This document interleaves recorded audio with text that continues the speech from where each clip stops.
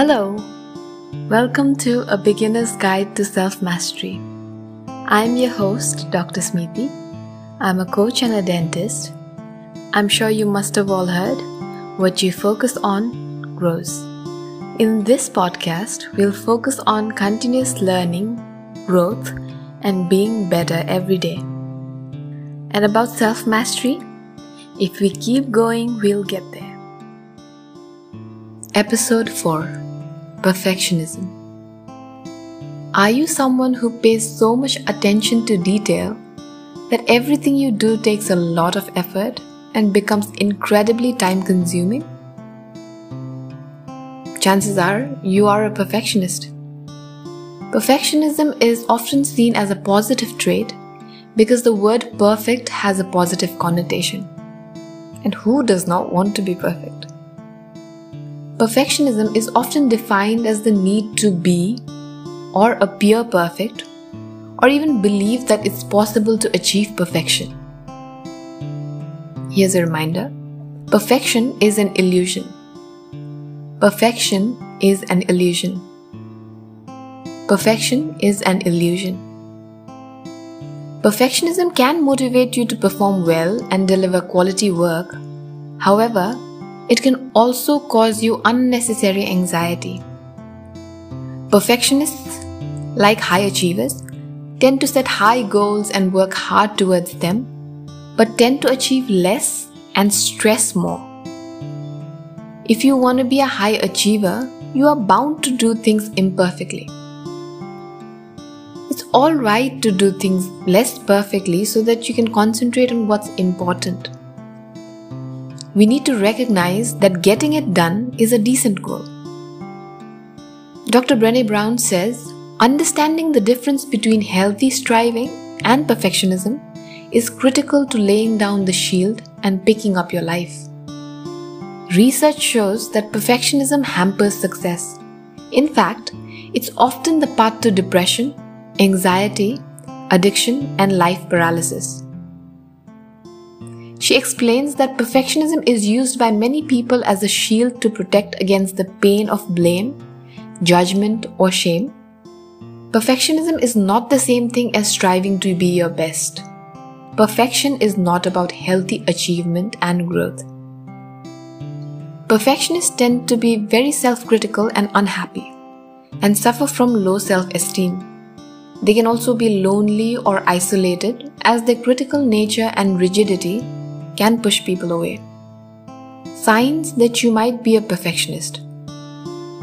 If you focus less on the process of learning or completing a task to the best of your ability, but view the end product as the most important part, you might be a perfectionist.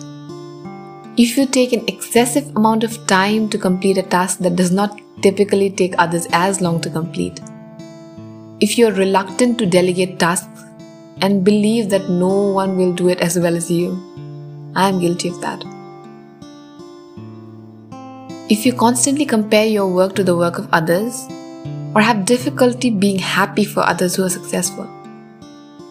If you procrastinate and may not want to begin a task until you know that you can do it perfectly. Perfectionists worry so much about doing something imperfectly that they become immobilized and fail to do anything at all. They fail to take the first step or to just start. If you believe that nothing you do is worthwhile unless it is perfect, because almost perfect is a failure, you might be a perfectionist. If you avoid a chore or trying a new activity for the fear of being shown up as less than perfect, you might be a perfectionist. And if you're still unsatisfied even after you get the desired result, you might be one.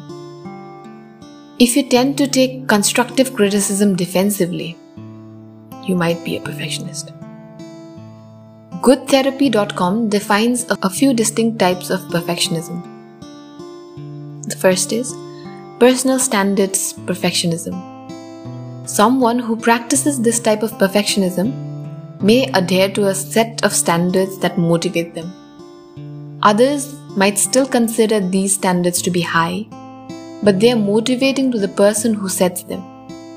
This type of perfectionism is thought to be healthy as it does not lead to excessive stress or burnout.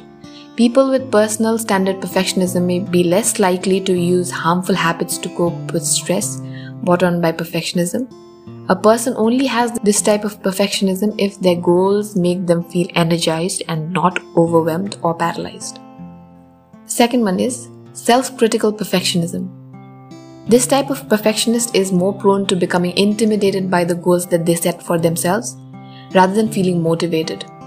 They often feel hopeless and that their goals will never become reality. Research suggests that self-critical perfectionism is more likely to lead to negative emotions such as distress, avoidance, anxiety, and self-condemnation. The third type is the socially prescribed perfectionism. Outlined in a 2014 York University study, this type of perfectionism describes the demand for excellence often placed on people with jobs that require extreme precision, such as lawyers, medical professionals, and architects. Individuals in these professions experience more hopeless thoughts, stress, and a higher risk of self-harm and suicide. Socially prescribed perfectionism also applies to people who are held to high cultural or societal standards and who strive to meet these unrealistic goals. For example, students may be held to high academic standards by their parents.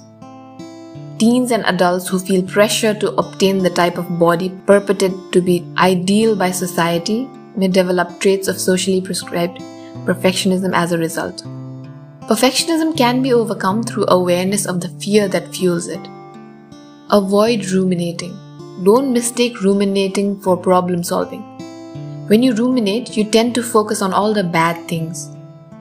And people who tend to ruminate are less forgiving of themselves. And it is just unhealthy and unproductive. Identify your triggers. Figure out your consistent patterns of rumination and what sets you off. Find and think about ways to steer clear of those factors. Create a checklist for every task. This ensures that you follow a process with measurable targets. Reflect on your progress. Identify examples of when you successfully moderated your perfectionist tendencies. Think about your past successes by reminding yourselves of the pathways that led to accomplishments, and you'll be able to see that you achieved meaningful outcome despite not having done it perfectly or not being sure of your success in advance. Distract yourself. Seek out distractions to break the cycle. Do something that is cognitively absorbing but does not induce anxiety. Spending some time on a mundane task breaks the chain and keeps you from, spinning out of your mind. Learn to recognize the point of diminishing returns when you're aiming to complete a task perfectly. Sometimes just getting it done is a worthy goal. People who strive for perfection out of feelings of inadequacy or failure may find it helpful to speak with someone, like a therapist or a colleague or a friend or a mentor, for perspective and support. This helps people manage excessive self-criticism. Perfectionism will always limit us. It is a huge drainer of time and energy. And when our energy is directed towards elimination of all imperfection, we tend to spend more time than needed to complete a given project and spend more energy than the situation requires. I hope you liked the episode. Thank you so much for listening. I am so grateful. I would really appreciate any feedback on the episode. Please let me know if there's any topic that you'd like me to cover. If you like this, you can check out my Facebook and Instagram page. I hope you have a great weekend. See you next Friday. Keep learning and keep growing. Bye.